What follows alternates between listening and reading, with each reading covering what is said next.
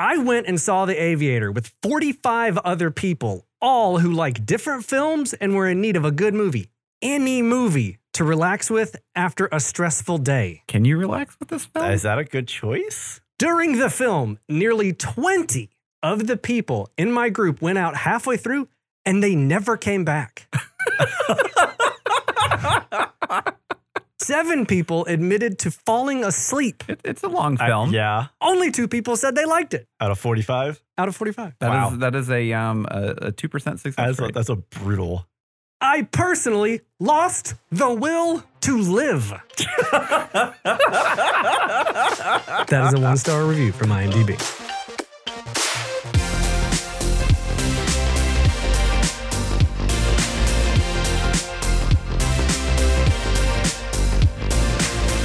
Welcome to Spoilers Intended, a podcast about series and films. I'm Ryan, joined as always by Andrew. Hello. And Steven. Greetings and salutations. In this episode, we're reviewing Martin Scorsese's Oscar-winning 2004 epic aerial biopic of Howard Hughes. That's right, we're talking The Aviator. But first, before we get into all that, we're talking about something very important. And that is a top 5 scenes. No, stop. Hold on. We're not talking about that yet. We're talking about the very important fact of how do you go to a movie theater with 45 other people? Listen, he had at least 45 friends in a very large car. I want to know the logistics of this operation. I don't believe him at all. No one has 45 friends. I'm sorry. Think about your friend group and understand that it's not 45 people. Let's start there. But think about your friend group, right? And the logistics of being able to get like 5 people together to go see a movie. See one movie, right? See one film, much less to get 45 people together on board to go see a movie. This dude must have paid all of them to come and said, you can walk out if you want. I don't know. Just show up, please. I think the real takeaway here, though, is that he could have a killer D&D game. Yeah, like they all show up at on time at the same place. Yeah, you never get that. I know. Also, when you did like a round of combat, it only take like 3 weeks for all 45 people to take their turn. It comes back to him and he's like, what? I forgot we were playing. Taking a nap. All right, anyways, back to our top. Yeah, so before we get into our discussion about The Aviator, we're going to go around and we're going to rank our top 5 scenes involving a plane or an aerial vehicle. And we're going to start with number 5, work our way up to number 1. We don't know. Vehicle. We opened this up a little. Well, I mean, okay, so it can't be in space. No, that's not fair. That doesn't count. It's not fair. And it can't use magic. No magic, no space. That's pretty bad. Yeah, you can't use magic. In the theme of Howard Hughes and The Aviator, it's got to be some kind of aerial vehicle. But it doesn't have to have a propeller. No. It probably will, but it doesn't have to. Just in the air. Yep. And not a bird. And we didn't discuss this, so there may be some overlap. If there is, there is. Okay, yep. so we're going to start with number 5, work our way up, and we're going to start with Andrew. Give us your number 5. Okay, so I picked, and this is not it is a combat scene, but not plane combat. Okay. This is the cargo fight, or cargo plane fight at the end of Living Daylights with Timothy Dalton. That's a good scene. This is where he is kind of like escaped with the a bunch of cocaine, and he's basically on this cargo plane, and it was the 80s. I mean, eventually, the back of the cargo plane opens up, and him and the henchmen are kind of wrestling around on this net that has all the cocaine in it, disguised as first aid bags. Yeah, if you've seen Uncharted. But yeah, basically, if you've seen Uncharted, this is where they got that from. Yes. So cocaine and all. Yeah. And the Bond girl is basically flying the cargo plane while this is happening, and she doesn't know how to fly a cargo plane, so she's kind of going back and forth. And which Bond girl is it? Does she have like a thick accent? Yes. That one? Okay. Put She's him on Russian. The spot. Yeah, I've been like, Mr. Bond, and she's like vaguely remembers some kind of. But yeah, so it ends where these Timothy Dalton and the henchmen are basically just hanging outside of this cargo plane and just throwing punches. Eventually, grabs on the boot and takes the knife and throws the guy off and into the oblivion. It's a great scene. Cool. I love it. Right. Love it. Steven, what's your number 5? All right, I showed Andrew this scene earlier because I needed somebody else who had actually seen it. 1991's Flight of the Intruder. Mm-hmm. So they make a raid on, I'm pretty sure it's Hanoi, but it's called Sam City. So it's supposed to have like the highest density of anti-air. So they go in at 200 feet. So the A6 Intruder is kind of like a side-by-side fighter bomber style plane. So you're sitting next It's a to very this person. thick plane. It's a wide plane. And they're literally, there are some actual aerial shots woven in there, but this bit is definitely done with models where they have it flying basically down Main Street. Yeah. Like between the buildings. Yeah. While like flak's going off all around them and they're making bombing runs. I have to go back. They mess up one of the runs, and his bombardier / co-pilot looks at him and is like, well, they never expect us to go back again. And they turn back around and do it again. It's like Willem Dafoe. It's very it's very 90s. Very 80s and 90s, yeah. And of course, once something explodes, everything explodes. Yeah. Yep. Nice. All right, Ryan. My number 5 is the 1997 Harrison Ford film, Air Force One. The scene is at the end when a very heavily Russian accented Gary Oldman is having his final fight with Harrison Ford. They're rolling around in the back of this cargo, area, like the doors open, the wind's going, and he slips a parachute on, and he's planning to escape, and they're fighting, and Harrison Ford yanks the parachute and holds him and says, "Get off my plane," and then lets him go. And I was in the theater in 1997, saw that, clapped. I mean, loved it. It I was like, is a truly get off my plane. That was the first version of the 300 well kick, where he's like, "This is Sparta. This Yes. America. I'm the president. I'm the president. All right, so number 4 is real easy for me then. Jump It's in. Go ahead. Air Force One. Harrison Nice. Ford. Nice. I told you, I was almost positive we're going to have overlap. So. Yes. Yeah. Andrew? Okay, so my 4 is the Battle of Britain, 1969 film. It's basically the Battle over London, the finale of the film, where there is no dialogue, there is no sound effects or anything, just classical score over these Spitfires and Messerschmitt BF-109s just going at it, dogfighting. Incredible aerial footage for the time. For the production for the film, they had 100, 1940, World War II, 1940s planes. And it was like one of the 30th or 35th largest Air Force in the world at the time. This actually fits in really well with the Aviator when he was filming. Like he makes these comments. It's the same kind of idea, basically. Yeah. And so today I was kind of like going through and I was like just making sure that I had the right thought, because I've seen Battle of Britain a couple times, but it's been a while. So I was like, I'm going to go just watch a couple of the scenes just to make sure that I was on par. And then I just found out that YouTube had the whole film. So I just rewatched the whole film for free. Why not? Yeah. Nice. Ryan? My number 4, I mean, really 70% of this movie could be on this list. It is from the 1980 Zucker Brothers comedy Airplane. Oh, yeah. I thought about putting Airplane all over this list so hard. My it was on a short struggle list. was just not making a top 5 moments from the movie Airplane list when I got to this. So if I had to pick one scene, which I don't want to, I would say it's when Leslie Nielsen and I can't think of the actress's name. Either way, Elaine, the stewardess, is yeah. in the cockpit, and the captain's flying, and they're explaining what's happening. Like, anyone that ate the fish is having an issue, and he looks down, and he's got this fish that has been. I'm talking, he ate the face off this fish. Like, it is bones, it is skeletons. And they start describing, it starts with, like a sweat. symptoms, He starts sweating, and then hives, and he's itching. And every symptom, the guy's like reacting, and like just a really well acted scene, especially for comedy, just the way that he sold all that stuff. Airplane's just a fantastic just film. the landing at the end with him sweating, where they just have the hose pouring water over him. It's just so good. That's definitely one of my favorite, just like meme gifs that I just kind of throw into chats every once in a while. Yeah. So we're on 3, right? We're number on 3. Yeah. All right, well, I'm gonna pick this up because it's a scene that also takes place in a cockpit, and it actually has a little bit of comedy, but it's just a sprinkle of comedy amongst very serious. This is Memphis Belle. Oh. And they're going through a big run of flak. This is World War II bombers, B-17s. And they get hit by flak. And the pilot and the co-pilot are both just covered in blood. Yeah. And the co-pilot turns to the pilot and says, you've been hit. And he's like, no, you've been hit. He's like, no, you don't understand. You're in shock. You've been shot. And like, no, you're in shock. You've been shot. And the top turret gunner or the radio, someone who else is in the space, steps forward and picks up a can of tomato soup off the dash, basically. That's been destroyed by the shrapnel. And it's like, no, it was just lunch. Like,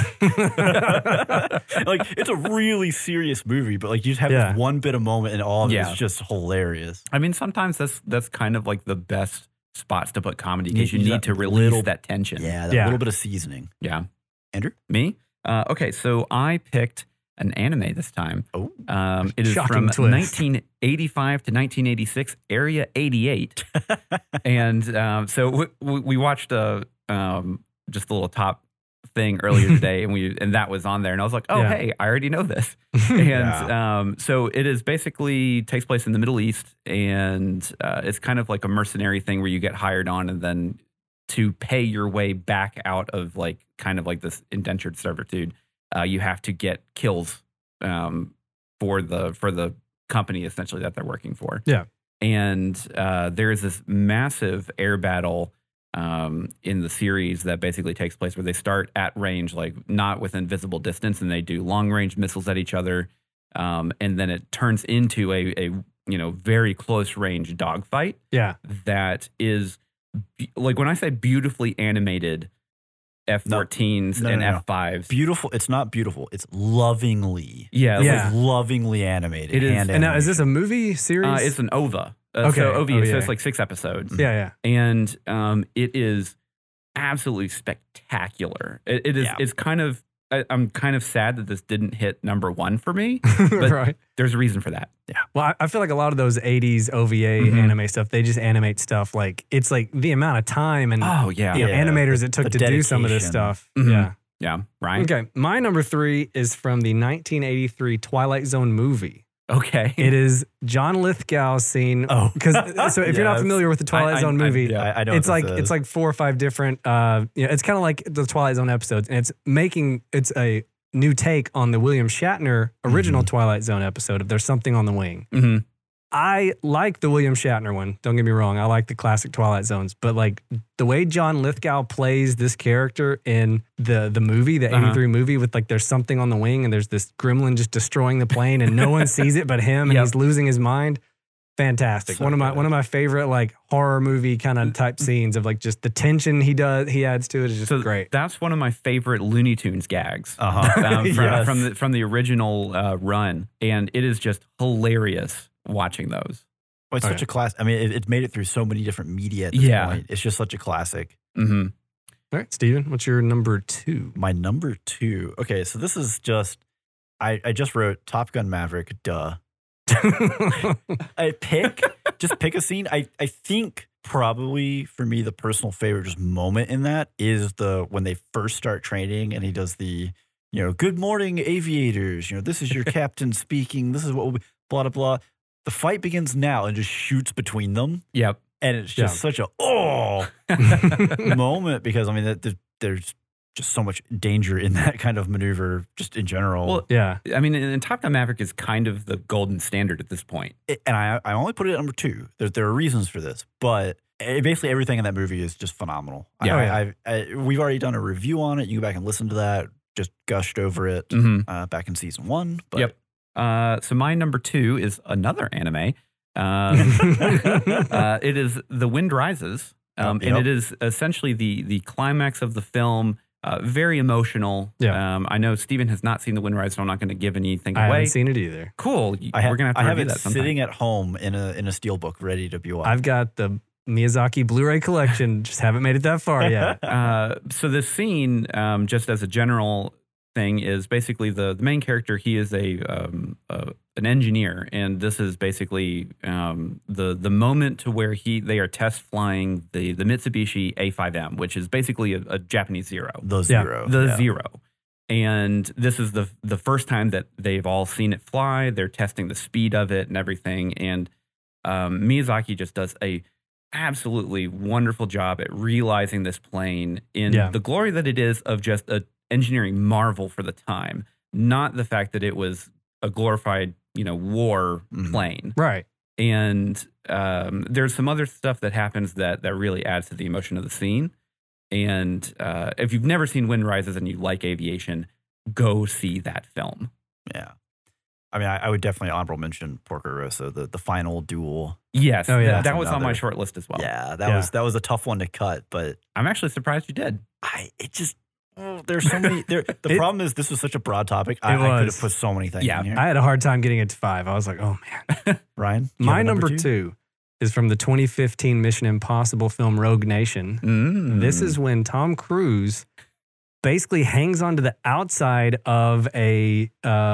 I can't remember the exact model some kind plane. of cargo plane. It's a cargo plane. I can't remember the plane. exact one. I looked it up earlier, but yeah. D5 or something. And that was one of the first scenes where I was like, oh, Tom Cruise has lost his mind. This is an actual stunt, and this man is hanging off the outside of a plane. They did the whole scene. They did like 6 or 7 takes of it. Oh, yeah. It's nuts. insane. When you watch the making of that scene, you're like, man. But even in the movie, it works so good because he's trying to get into this plane.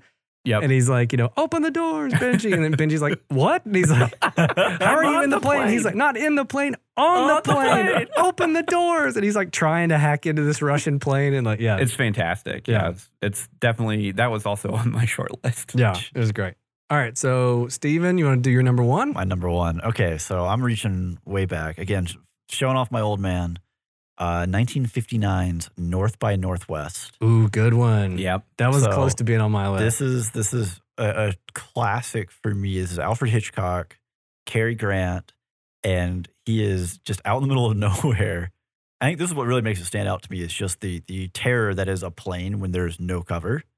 And so he's out in the middle of nowhere trying to wait for like a bus stop. And this crop duster flies by and like does these low passes over him. Yeah. And they did a really good job of merging for the time. Yeah. It's dated now, but of merging on set scenes of Grant because they were not going to fly a plane over Cary Grant. Right. So they fly this plane very, very low and then have him like diving into like piles of gravel that are obviously on a sound stage. Yeah. And then have the film clipped over it. And the way they did it back in the day was they basically just projected the film behind them on a screen because they didn't have green screen at the time. They didn't have, so like, I'm with you. Like for the time, they made it really great. I'm sure people ran out of the theater screaming. Yeah, but like, and it's like, it's, making strafing runs and he finally finds like a cornfield to hide in and then it's a crop duster. So they just dust the field to drive him out because he can't breathe. And like, he finally like runs out into the road and like flags down a tanker truck that almost runs him over in stopping. And the plane is trying to make another pass, and it hits the tanker truck, and the whole thing explodes. Yeah, like it's just a nuts scene, just for the time and what they're doing. It's just incredible. Yeah.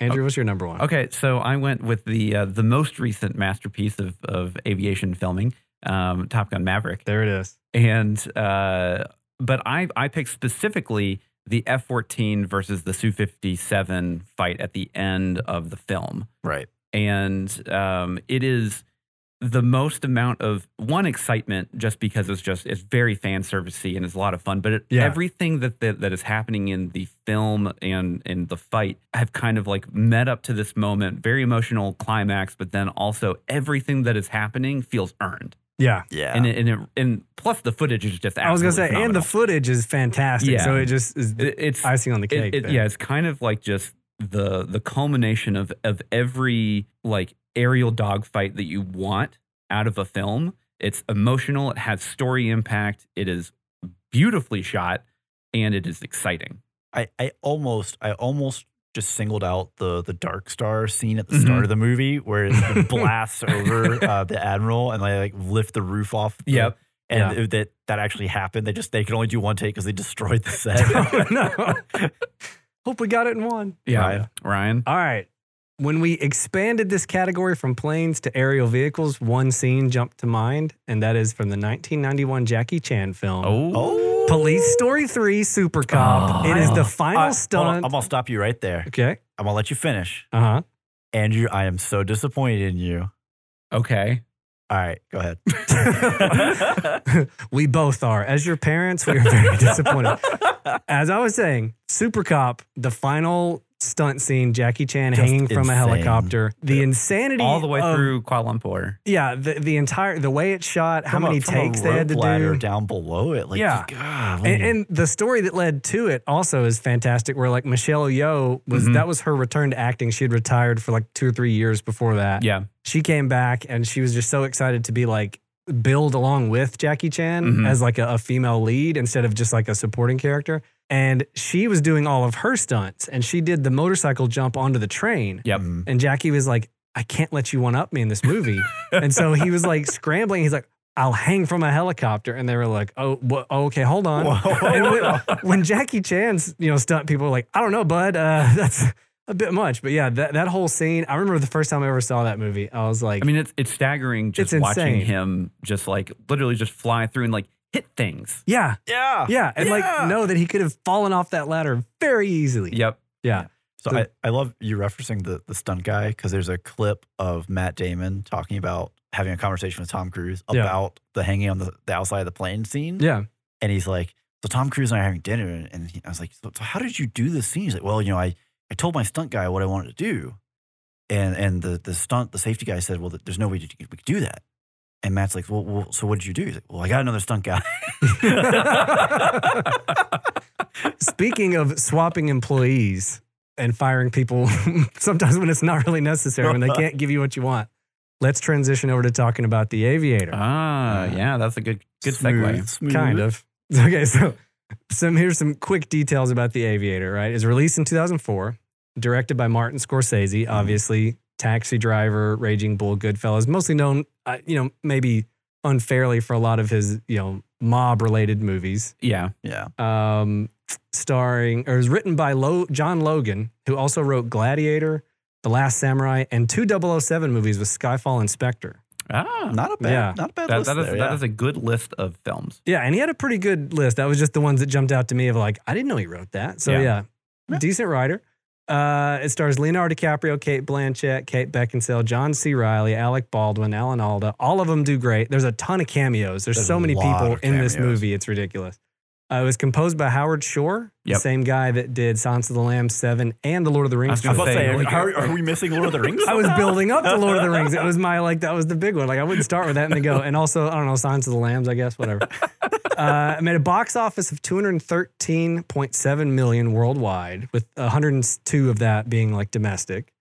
And it won several Oscars. The most notable ones: Best Actress, Kate Blanchett.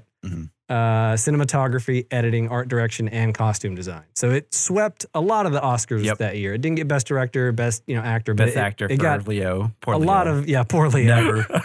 a lot of good He stuff. has one now, but Yeah, he finally got one. Yeah. All right, so the plot summary for The Aviator, if you haven't seen it, is billionaire and aviation tycoon Howard Hughes, played by Leonardo DiCaprio, is a successful public figure, a director of big-budget Hollywood films such as Hell's Angels, which that whole part of this movie is just hilarious to watch, like the whole back and forth. He's a passionate lover of Hollywood leading ladies Katharine Hepburn and Ava Gardner, played by Kate Blanchett and then Kate Beckinsale. And he's an aviation pioneer who helps build TWA into a major airline. But in private, Hughes remains tormented, suffering from paralyzing phobias and depression. The higher he rises, the farther he has to fall. Yeah, and if you know anything about Howard Hughes' life, then you know where this is going. So I didn't know anything about Howard Hughes' life going into this, but you guys definitely did. So what was your overall thoughts on The Aviator? I'll let Steven go first because he has more aviation knowledge than I do. What's funny is I didn't really jump up and down about the aviation. I loved scenes of Leo as Howard iterating through. No, this isn't good enough. Doing the engineering, do this stuff. different, and also the rapid fire calculations of what's the weight, what ceiling are you doing? Like you can push it to 25,000. Well, we can get 3,000 miles range out of that. How much weight are you carrying? How much fuel weight are we carrying? And it felt very real, and it really made him Howard Hughes seem as that obsessive genius that he definitely was. Yeah. I have a major complaint. And it didn't need to be 2 hours and 50 minutes long. It was a long film. It is a really long film. And I can watch some long films. He'd seen Braveheart one way through. No breaks. No break. Or you do like the Lord of the Rings extended edition marathon. All 3 movies. Champion No hour. breaks. No bathroom breaks, and you play the Hobbit naming drinking game where every time the name is said, you have to drink. And you're Sam. God, be a room of ruined. dead people. Ruined. Sam, Frodo. Sam. Oh, no. Anyways. But yeah, I mean, it felt longer than that length, that runtime. Yeah. Because it was very, again, from my perspective, as having a lot of knowledge of what was going to happen, it felt like a documentary. And it had kind of almost too dry a feel at times. And I also looked it up because I was curious. 110 million budget. Mm. So based on the general math, it probably lost money or barely broke even. Probably, yeah. Yeah. But of course, Oscar bait, generally speaking, is not commercial success. So there's always the trade-off. And I do think Leo did a really phenomenal job. Yeah. Andrew, what do you think? Okay, so this is the second time I've seen the film, and I've liked it both times. I have a decent amount of knowledge of Howard Hughes, and the film takes some liberties, and it condenses a lot of the timeline down, but then they also make the timeline vague enough to where you don't really know how long some of these stretches go. Yeah, they didn't give you a good passage of time. Feel. The film covers most of kind of his worst aspects as a person. They didn't touch on any of the domestic abuse stuff that he had with Ava Gardner, and then also some of his solicitation stuff with a lot of other younger females from Hollywood. They touched on a little bit, a bit, yeah, a little bit. But it's kind of one of those things where, and they also didn't mention that he was actually married twice before him and Kate Hepburn got together. But overall, I mean, like the film, it is fascinating, especially at the beginning, to watch him kind of like produce Hell's Angels, which was kind of like the beginning of the film. Mm-hmm. And I mean, like, I still really like it. Leonardo DiCaprio is one of my favorite actors. Sure, it's really hard for me to watch a film with him in it and not enjoy it. Yeah. So, but I do agree with Steven. It is very long, and I love like Return of the King, and I like long films. Yeah. Mm-hmm. This was a very long film, and it felt long. It does feel long. I would say overall, I liked it. I liked it pretty good. I thought it was extremely well acted. Like, I think obviously Leo, Kate Blanchett, like every major actor in the movie does a really good job. Well, I think even the supporting cast, seeing Alan Alda in there as the senator was a real treat. I didn't know he was in the film, so he just hits. I'm like, oh, that's Alan Alda. I'm a huge MASH fan. Even like Adam Scott as just kind of his Hollywood guy is really fun. Press manager or something like that? His title did not fit what all he did for Howard Hughes. Yeah, that was what kept throwing me. It was his press agent. And I was like, okay. But then you're making this guy do all sorts of stuff. But but I mean, that's also kind of his. Right. I mean, you see it right from the start of the movie where he's just like, whoa, you're hired. Well, you do this, do that, do this. It's like, and the dude's like, well, is that in the job description? Well, it's like, oh, cool. I just hired you for half the price of what I was going to pay someone else to do it. Yeah. Yeah.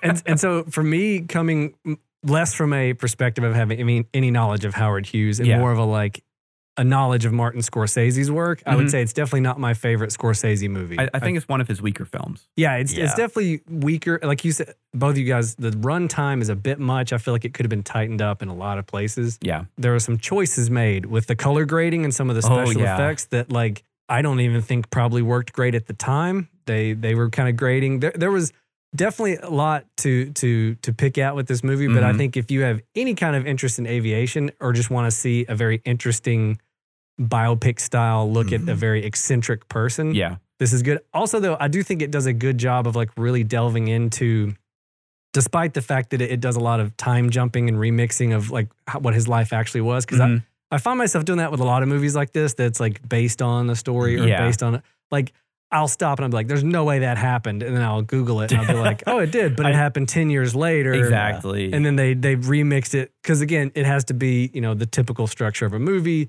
I think like you're saying, like they glossed over a lot of the negative aspects of his life, probably so you'd still root for him as a character in a movie. Because you want to like the guy because you know that he has essentially like crippling OCD. Right. Yeah. And phobias that absolutely ruled his life, especially later on after basically 1945-ish. Yeah. And it's definitely one of those things where like if you had all of that the whole time, it would have felt. It's very hard for me to watch because like I know what's coming, and you're just like, this is one. Leo did a fantastic job at depicting that kind of illness. Oh yeah, no, his on screen's just ridiculous. Yeah, you were gonna say something. I actually thought it was really weird because we have a main character, and for most of the film, he's not necessarily someone that, as a modern viewer, you're going to want to root for until towards the end, and then suddenly he like, oh, you totally redeemed yourself, kind of thing, and it was kind of bizarre because, I mean, Howard Hughes is definitely a kind of a tragic and also a somewhat almost villainous figure in actual history. I mean, he's a rich millionaire that just did whatever he wanted to do. Yeah, and also had his own tortured demons, but also did not some great things. And even for the time, it was at least sort of accepted. He was rich enough that it was accepted, but it was still scandalous, right? So. I think the other thing too, like with the time jumping, that is again very different from like a movie like Goodfellas or something where they put the literal date up to kind of give you like a map of like how the timeline of what's happening. I think that works in its favor of not doing it in this movie because it makes you the viewer kind of off balance and kind of disoriented sometimes because you're like, wait, how much time has passed between this and this? And I think that gets you a little closer to being in the headspace of Howard Hughes a little bit. Not all the way, obviously, but like it at first bugged me because, again, I wanted to know, like, when is this? Is this like a year later? Is this 10 years later? Yeah. When is this? But I think it works for its benefit with the exception of being too long, just like to keep you kind of guessing at what's happening to kind of put you closer to that. So that part worked for me. All right, so each of us have rated this movie in secret. We don't know each other's scores across 5 different categories: spectacle, performance, score, plot, and entertainment. Then, using dark, forbidden spreadsheet sorcery, we take these scores and combine them into an overall score. And so, using that, our score for The Aviator is a 7. 7.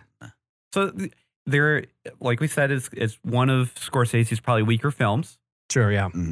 But there is definitely something here for someone, especially if you are interested in aviation, especially aviation history, because Howard Hughes was a integral part of just the history of aviation, period. I mean, he is a leading figure in well, and he formation. Broke multiple world records. Just like he was all over the place with what he had his hands in. Well, and for me, for probably the person who's the least interested in aviation in this podcast, like, it was really exciting to see just how many moments he moved for, like how much he moved the needle in aviation just by being this eccentric and being a guy that would be like, 15 million, let's go.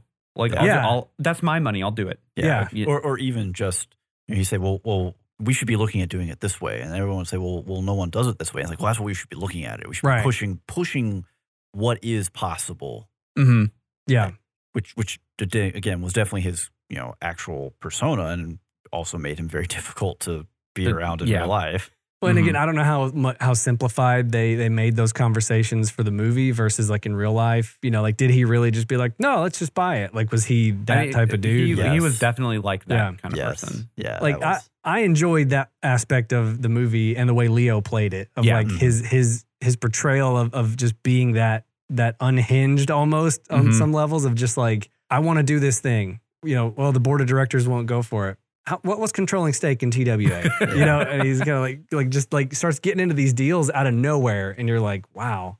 Yep, and that is pretty much how he was. Yeah. Well, and they did a good job too of balancing the kind of the manic side of it, but also the OCD side of it, where it sounds like a manic decision. Well, what's controlling stake? And then someone says, oh, and then he immediately does the math. Well, this is that amount of money. Well, let's get a loan. Let's do this. Put it up for that. Boom, boom. Like, he puts all the parts together, even though it sounds like a super, super turn on the dime. There's even a line in the movie where he's like, well, Howard, don't you want to think about that for 5 minutes? Kind of thing. But he's already thought about it. He knows, I was gonna say, he sees all the iterations. Like A Beautiful Mind or something. He's already like seen all the versions of what can happen with this. He's already thought it through. And also there's an element of, once he's set his mind to it, that it has to happen, right? That's a big thing for his persona.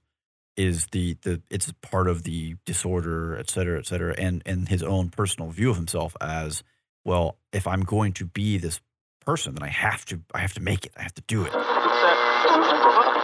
you heard what those crazy boys over at Spoilers Intended have been cooking up? It goes on week after week, month after month. They just keep putting out fresh content. Why, if you head over to that technological monstrosity that goes by the name SpoilersIntendedPodcast.com, you can listen to all their previous episodes. Not only that, but these new age titans of the podcasting industry have harnessed the power of the World Wide Web to bring faithful listeners all sorts of ways to interact with them. From pledging your support for their endeavors on Patreon to being a part of the rabble-rousing conversation on their Discord, or even following the fellas on social media or YouTube, this SpoilersIntendedPodcast.com show is the bee's knees. Check it out today. Okay, that means we are past the spoiler wall, so now we're going to get into everybody's individual scores. Let's start with Andrew. Okay, for Spectacle? Let's go with Spectacle. What did you give for Spectacle? Okay, so I gave it a 7. Okay. I had I like selective color. Okay. I don't like selective color that is inconsistent. Okay, so it's one of those things where you could definitely kind of tell that at the beginning of the film, Scorsese really wanted to kind of push that, like, that this was like the Technicolor and this was like the faux color of, or before Technicolor, basically. Yeah. Of how they Colorized. colored films. Almost like Colorized. colorization. Yeah. And they did that, and that's totally fine. But if you're going to do that, do it consistently. Where, like, it seemed like he was trying to go for any time that he did that selective or colorization of essentially black and white film is when it was pivotal moments for Howard Hughes.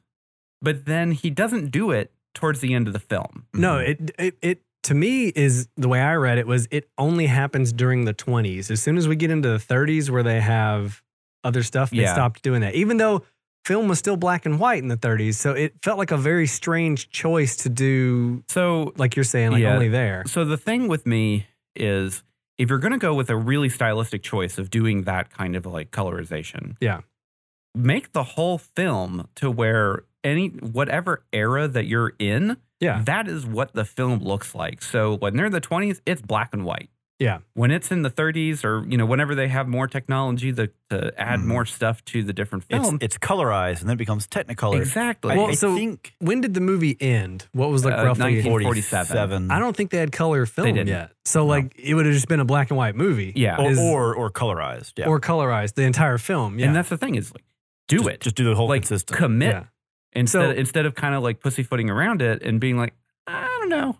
I would rather him not commit to that because I thought those sections were horrendous and they hurt my eyes. It was the colors he picked were like, I get that they were accurate for how you would colorize it. That was one of those things to where he should have looked at the test footage and gone like, all right, it's 2004. What can y'all do colorizing, this scene on the golf course? Oh no, that's bad. Let's not do that. Well, I mean, so Pleasantville came out in 2009. Something like that, yeah. 2006 or 2009 was one of those. This is another as chance. Steven looks it up. Fact check this. I think it was earlier than that. Keep going. But like they did it great of where it fit that kind of thing. And even, I mean, we're going to go, this is different technology tiers at this point. But WandaVision did a fantastic job at creating. Hold on. You said what year? 2006 or 2009? 1998. I was going to say, I thought it was before 2000. Oh, okay. Well, then never mind. He should have learned from that film. No kidding. Yeah. Example. Yeah. He could have rented it the night before. Yeah. So the other thing was, and I think this is where I say that it's definitely one of his weaker films, is his composition was okay for a lot of it. Like there was really only like a handful of like really auteur shots. There were a few standout shots, and there's a lot of middle ground. And the CGI unfortunately does not hold up.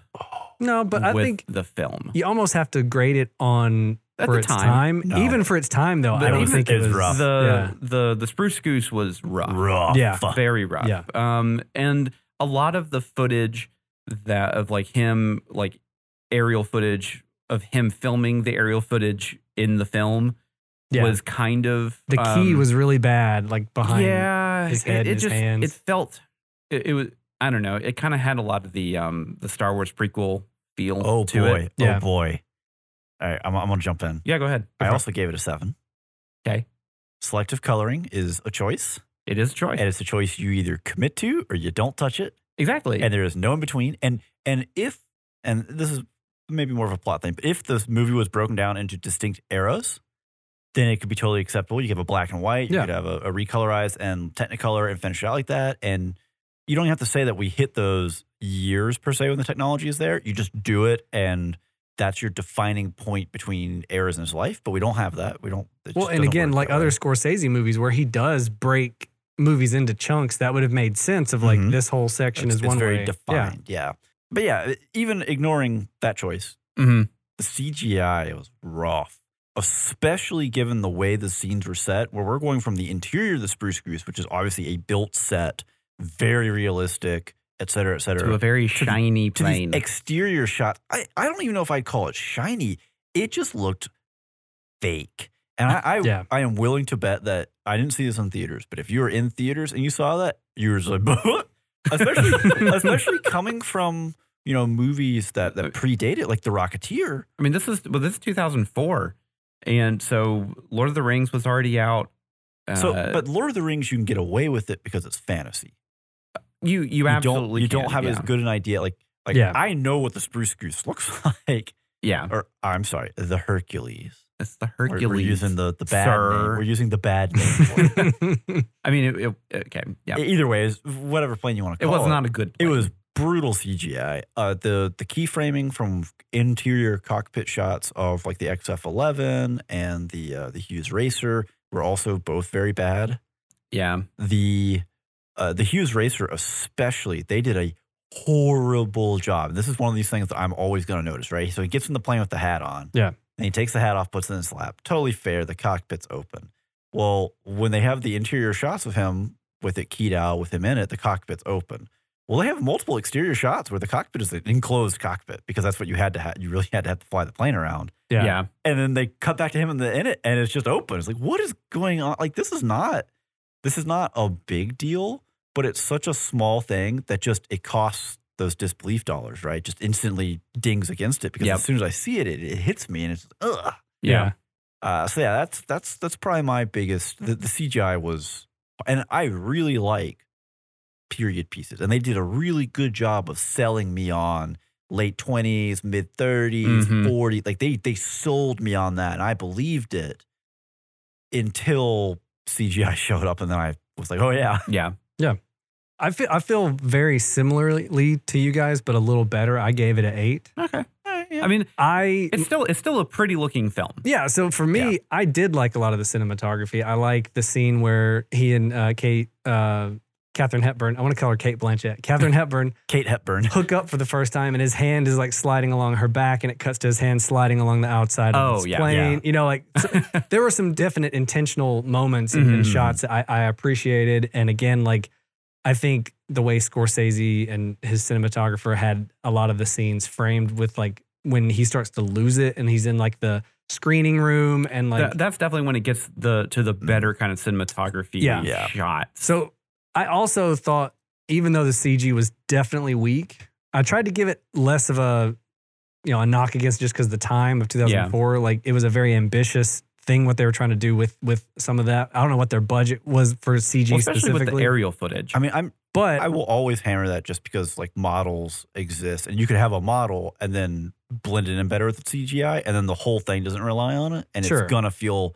if you're doing a decent job, it's gonna feel way better than what we got. But counterpoint, I do think that the way some of the CG flight scenes were framed and the way that they executed it really drove home like I guess the spirit of flight and like the ingenuity of what's happening here. They had a good romance of flight and the heady early days of aviation when anything was possible, and we're gonna do the craziest. We're gonna go 3,000 miles, and what? Never mind domestic. We're flying across the Atlantic. These kinds of things. Well, probably my favorite part of all the aviation footage is whenever he's filming Hell's Angels and the landing gear of one of the other planes knocks off the camera. And then he takes out another camera that he has ready. Well, just keep filming. shooting. Especially because he just had the whole debate about, well, I only have 24 cameras and I need 26. And then one gets like, we found our rental. You know? Yep. But I think my biggest sticking point was the color grading. Like when it first hit, I literally backed out on HBO Max and like, wait a minute, hold on, is something wrong with like the convergence on my screen? My screen get messed up? I was like, I played it something else. I was like, no, okay. Am I having a stroke? And I went back into it and I was like, all right, this was a choice. Okay. And then to me, at least, like you're saying with like Pleasantville from 98, like I feel like even the selective color stuff they were doing wasn't done as well as other movies had done it at that time. So to me, again, that whole thing made no sense to me of like, why did you even do part of the movie? I get like, just don't touch it. If it's it should have been like a scene. It could have been that opening scene could have been like that. And then they just transition out. You start with that with like a different format and then it widens out. And the color changes as it widens out. And like, if you do that, hey, that was a cool choice. And when it happened and we're moving on and like, I'm in this now.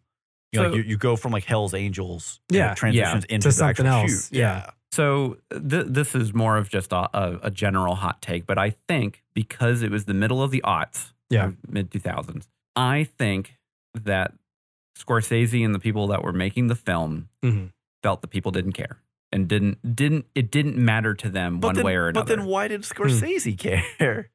But that's the thing though, is like he may have wanted to try it or whatever. But okay, so like if you had a film like that now and you have like audiences expect more production value. Sure. Yeah. Instead of just these are well composed shots and the actors doing a really good job. We're straight on. Yeah. And but you know, so you look back at that and like we're nitpicking it.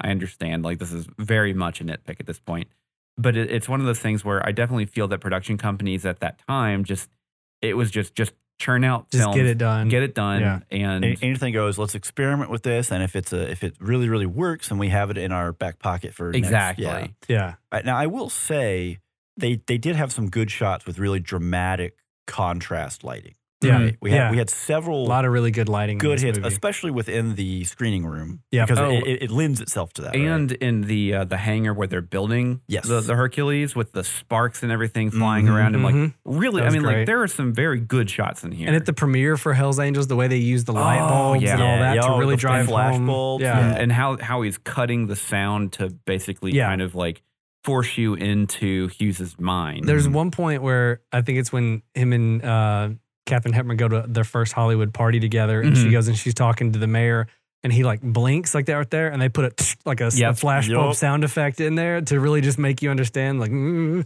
know, like I thought a lot of that was really well done. My biggest complaint was the color grading at the front, and that they just number one, it looks terrible. Number two, that they gave up on it. Like, what sense does it make that it just stops? It's just one scene picks up and is not there. I'm like, did they run out of money?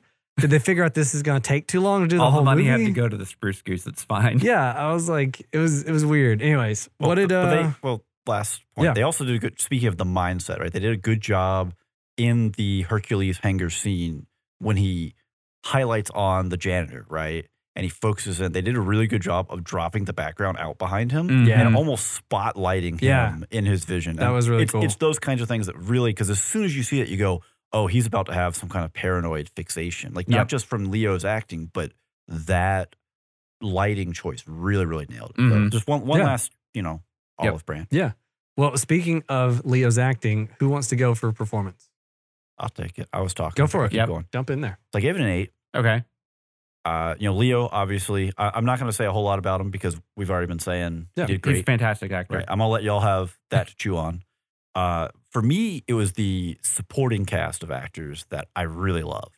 I already said seeing Alan Alda was a real treat, and he plays, because he was always a comedian for so long, from my perspective, like MASH and all this, but he plays such a good heel. It's great. There was some really terrible movie, I can't remember, it was like a Ben Stiller movie, like heist thing, where he's like this really rich hedge fund investor who loses everyone's money. Yeah. He's such a good heel in that movie. And it's the same thing here, where he's just kind of this slimy Weasley, like he knows when he has power and when he doesn't. And stuff like that. Like Alec Baldwin as Trip. Juan Tripp. Yeah, which is just a hilarious CEO name. A hilarious name for the CEO of Pan Am. Juan Tripp. Anyways, he did a great job of being that kind of the mid-30s, mid-40s businessman. Well, you know, and the tycoon of infallible industry, businessman. tycoon of Yeah. industry, Yeah.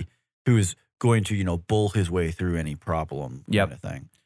So all of these, I don't recall the actor's name, but his engineering assistant, Obi or Odie. Odie. Yeah.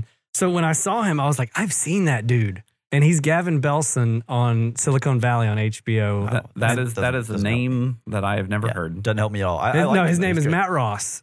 Oh. His actor's name is Matt Ross. But like, I have never seen him in anything except for Silicon Valley on HBO, which is very recent. Uh-huh. And so I was like, looks like I've seen that dude. Like, what's he been in? And I kept I couldn't place it. But all these people they pulled in, the guy playing the meteorologist, Ian Holm, Ian Holm. Yeah. perfect.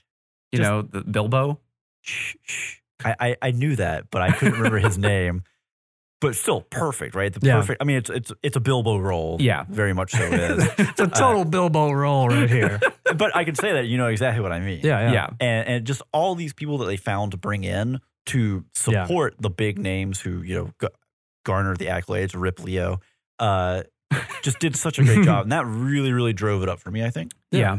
I gave it a 9. Yep. Right. I was very impressed with everyone in this movie, just about top to bottom. The accolades that the cast got for acting and stuff were absolutely deserved. Well, so when Cate Blanchett first comes on screen, I was like, ooh, that's almost a cartoonish Katharine Hepburn accent. But then, like, literally 2 lines later, I'm like, oh, no, wait, she's nailing this. Oh, Like, yeah. She's Oh, yeah. really doing the Katharine Hepburn well, you know? Mm-hmm. And then, I don't know what Howard Hughes sounded like. So I don't know if his, Leo's portrayal of that was Leo a little. probably had more the energy of Howard Hughes and not really his intonation. Did he have that twang? Like, that was a bit. I mean, Okay. he's from Texas, Right. and he definitely chewed it a little bit, I would say. But it was still, I mean, it's close. Kate Blanchett was way more on. She was a standout. For me, the scene that like clinched it with both of them is when he breaks the speed record, wrecks the plane, comes Yep. home and has the beet juice on his feet, and they're in the bathroom and she's tending to his wounds and they're having this like heart to heart, and she's talking about, you're about to be famous, and he's like, oh, I can handle it, and she's like, you don't understand, like, when my brother committed suicide, there were photographers there, like, this is Yeah. gonna get real. And then he's kind of like breaks down and admits to her that like, I see things that aren't there sometimes, and like, Mm-hmm. that whole scene between the two of them and the way they played it and the space between lines and the way they looked at each other, like, Yeah. that was like, man, Oh, it's fabulous. Mm. two people they know what they're doing with the acting in this movie. Other than that, yeah, like I agree with Steven. Like, all the supporting cast was great. I think everybody, like Alan Alda, who like you don't get to see him as a villain enough, was No, great. you really don't. I thought Alec Baldwin, even though he basically just played Alec Baldwin, Baldwin. in most movies, he did it, perfectly. John Yeah. C. Reilly, I do think also was really good. He Like, was the great just finance guy of just like, you're paying me money and I'm going to tell you not to do things, but I also don't have the backbone to tell you actually not to do Yeah. things. The facilitator throughout. Well, Yeah. I love his scene when the phone call hits and his wife's like, don't answer it. And he goes through the whole deal with them and he hangs up. He's like, if I don't answer, he'll just call back. Yeah. Did I say pennies or and he's like, yeah. Make it Sears. Andrew, what'd you think? I also gave it a 9. Nice. I thought Cate Blanchett was just absolutely fabulous. Even Kate Beckinsale as Ava Gardner was awesome. A very believable Ava Gardner. Yeah. Looks the role. Oh yeah, she has the looks for it, and just fabulous all around for the whole supporting cast. I always love seeing Adam Scott in just like random roles every once in a while, and he just has such a very like greasy Hollywood kind of person. Well, you put the mustache on him. Oh, and yeah. he fits like the Clark Gable era so well. It's ridiculous. Yeah, but I mean, pretty much we've already said everything. But I mean, like the cast was absolutely fantastic. Yeah. I don't think that Leo should have won a acting role for this piece. Okay. Or I don't think he should have won an Oscar for this one. I would have to see what else was up for Best Actor of the Year of 04 to know for sure. Because I think he did. Relative award. Oh no, really he good. did. He did a fantastic job. But I think that I've seen him better in other films. Oh, sure. And the problem is too, we keep harping on it, right? I mean, he's right next to Cate Blanchett, who is just killing it. Right. Yeah. And you have all these other people who are doing just so well that either he had to just be phenomenal to really rise out above that, or he's just going to blend in as who he is. Yeah. And that's really, I think, what happens here. It's not one of those movies where he gets to just completely dominate the screen over and over again. And this is also one of his earlier roles coming off of Titanic. Yeah. To where he's still, you know, like this is one of his first films with Scorsese, and he's really, you know, finding his place in the acting world as well, because he's still pretty young at this point. You know, I mean, still did a great job. Yeah. Like, but yeah, you can tell it's early Leo. He doesn't have the same level. Real quick shout out to Jude Law as Errol Flynn and being a dirtbag. Totally random. Really good, like random cameo. And I was like, oh, wow. He's in this? Cool. Yep. I mean, they found everybody. Gwen Scorsese. Stefani's in there. Like, there's all these random people that just like fly in and you're like, oh. Yeah. okay. Scorsese's got the pull. Yeah. I mean, it was a star-studded cast for a very small actual cast. Yeah. All right, let's move on to scores. Of the score. Steven, what did you give the score? Gave it an 8. Okay. Yeah, I've already mentioned I love period pieces. So we get these jazzy bits in there, and it just sells me on. As soon as you have that first scene in the club, and you got the singer, which actually threw me a little bit that it was a dude, not a woman, because usually the classic scene is you have the borderline flapper singer up there. Yep. But it was still, it's perfect for the period. Like the song, the sound that we're getting out of this, and it immediately sets the tone of what era we're in, right? Yep. Yeah. So that's perfect. Like that is selling me. And then we also have a pretty strong to decent, you know, traditional composition behind a lot of like the flight pieces are really well supported with the music kind of carrying through kind of the love and beauty of flight, right? Yeah. All right, I'm gonna hand it off. That's as much as I want. I also gave it an 8. The period music was just fabulous. I am a big fan of essentially Fallout, which is just that music all the time. And I am definitely one of those people that always keeps the radio on while playing that game. I love those kind of just period musical compositions. And the whole movie, I was just like, oh, this is great. I love this. Nice. Keep it going. I gave it a 7, and I'm going to kind of be the opposite of you a little bit in that, like, I thought the 20s music got to be a bit grating after a while. I don't love the period music like you do. How dare you? What is wrong with you? Well, so I knocked it down to a 7 because I felt like the score from Howard Shore was very good, like especially like you're saying, the flight scenes. There was just like the color grading to me, like at the very front, they start, you know, playing like the period piece music and it set the tone perfect. Everything's great. They carried it a little too far. There were a few scenes where like I felt like there should have been score there, where instead of, they went with like ragtime, you know, 20s music. Yeah. And then like when they got to the 30s, they just kind of stopped doing that. And then so like the back half of the movie is just the score for the most part. And so it felt weird, just like the color grade or the selective color stuff of like they just stopped at some point. Well, and I think that's because because really it's more on the content of what's happening in the plot at the time. Right. Yeah. Because he's no longer whining and dining with, you know, Hollywood's elites. Yeah. He's now, you know, being consumed by his OCD. Yeah, he stops going out to the place, or at least that we see going out to the places where this music is. Yeah. Yeah. But for me, I like the score better than the vintage music after a while. Like after the first few tone setters, I was like, got it. I want to hear this scene scored. I want to, you know, I don't want to hear another tone setter, another, you know, like for me, it went on just a little too far as that goes. That makes sense. That's fair. All right. What do we think about plot? Andrew, you want to jump back in? I gave it an 8.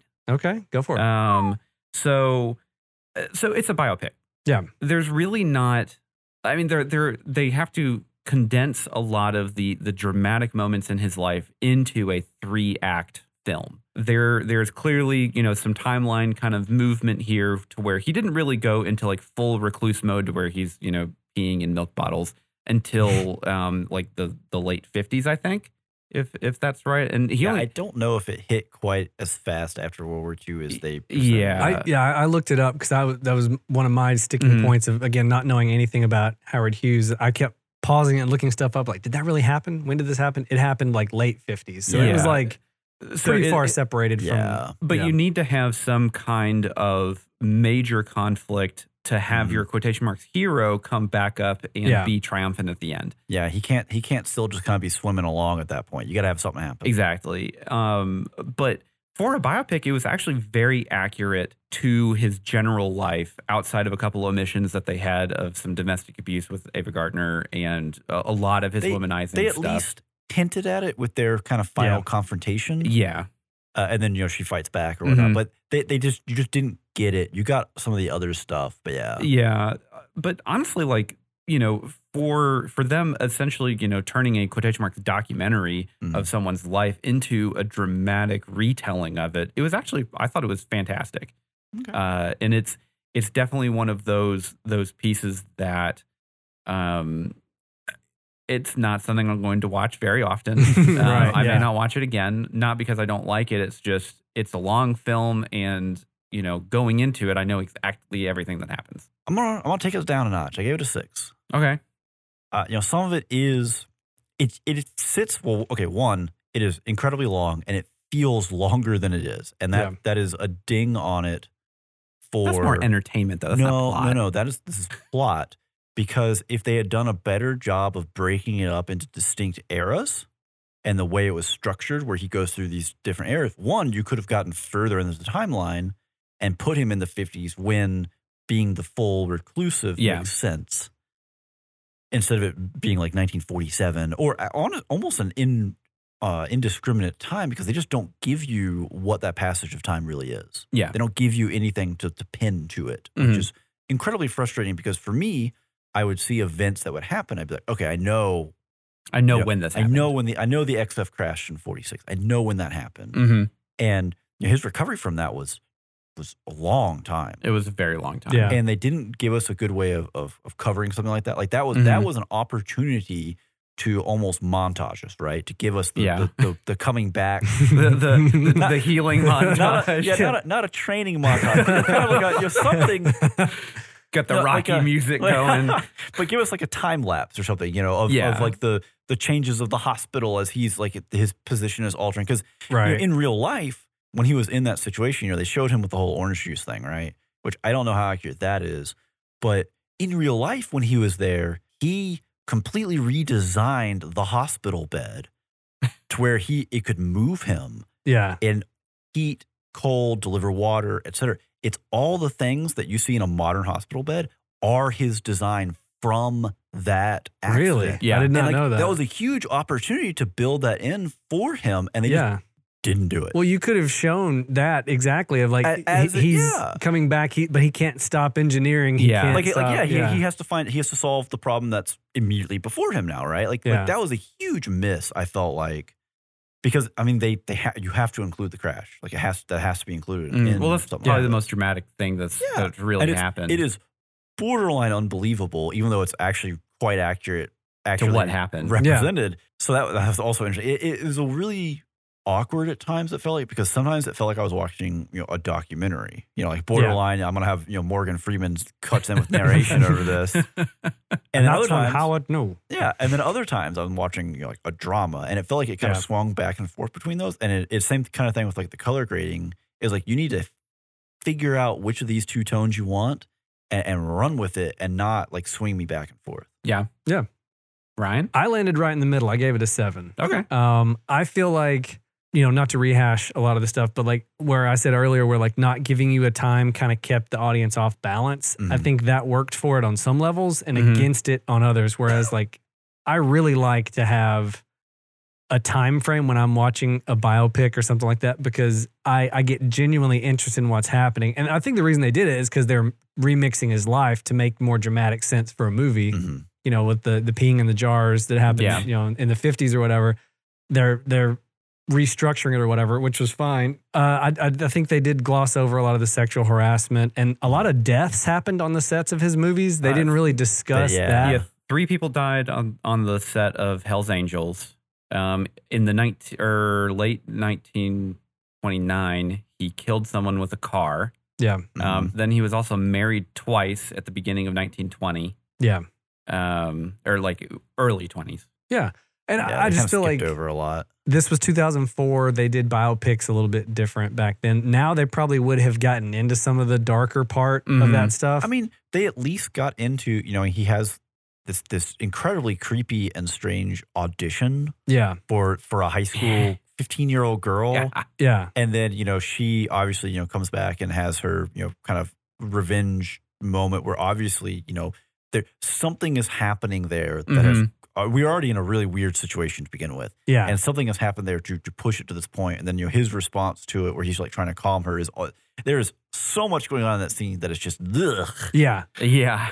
Well, and I love you, Peanut, or whatever he says. I don't want puppy it. or something. I don't even know. It was just like, ooh, I don't want to hear that. I don't like that. There's a whole stretch there just, Also, there's like that scene at the front with Josie Moran, who plays the flapper girl or whatever, where he just like turns the waitress out of nowhere, is like straight macking on this girl, and you're like, wait. Well, no, you've got this camera shot where you can kind of see over her shoulder and you can't really see his arms, and he's like talking about putting his fingers on her. And I know. Like, what's you he don't touching? know where they are. Who Like, knows? what are you doing, dude? Yeah.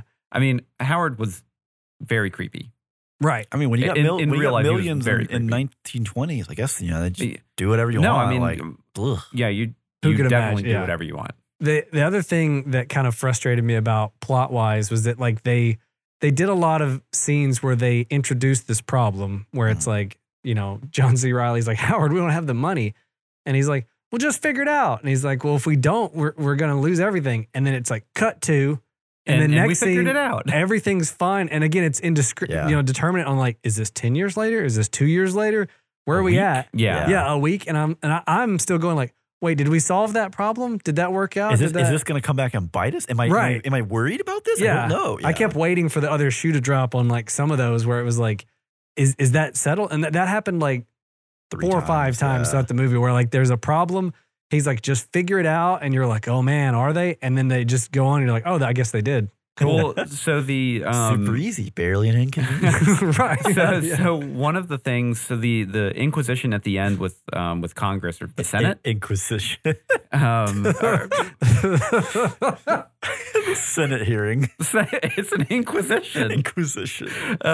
Break out the red robe. Yes. No one expects the Congress Inquisition. No one expects the Congress Inquisition.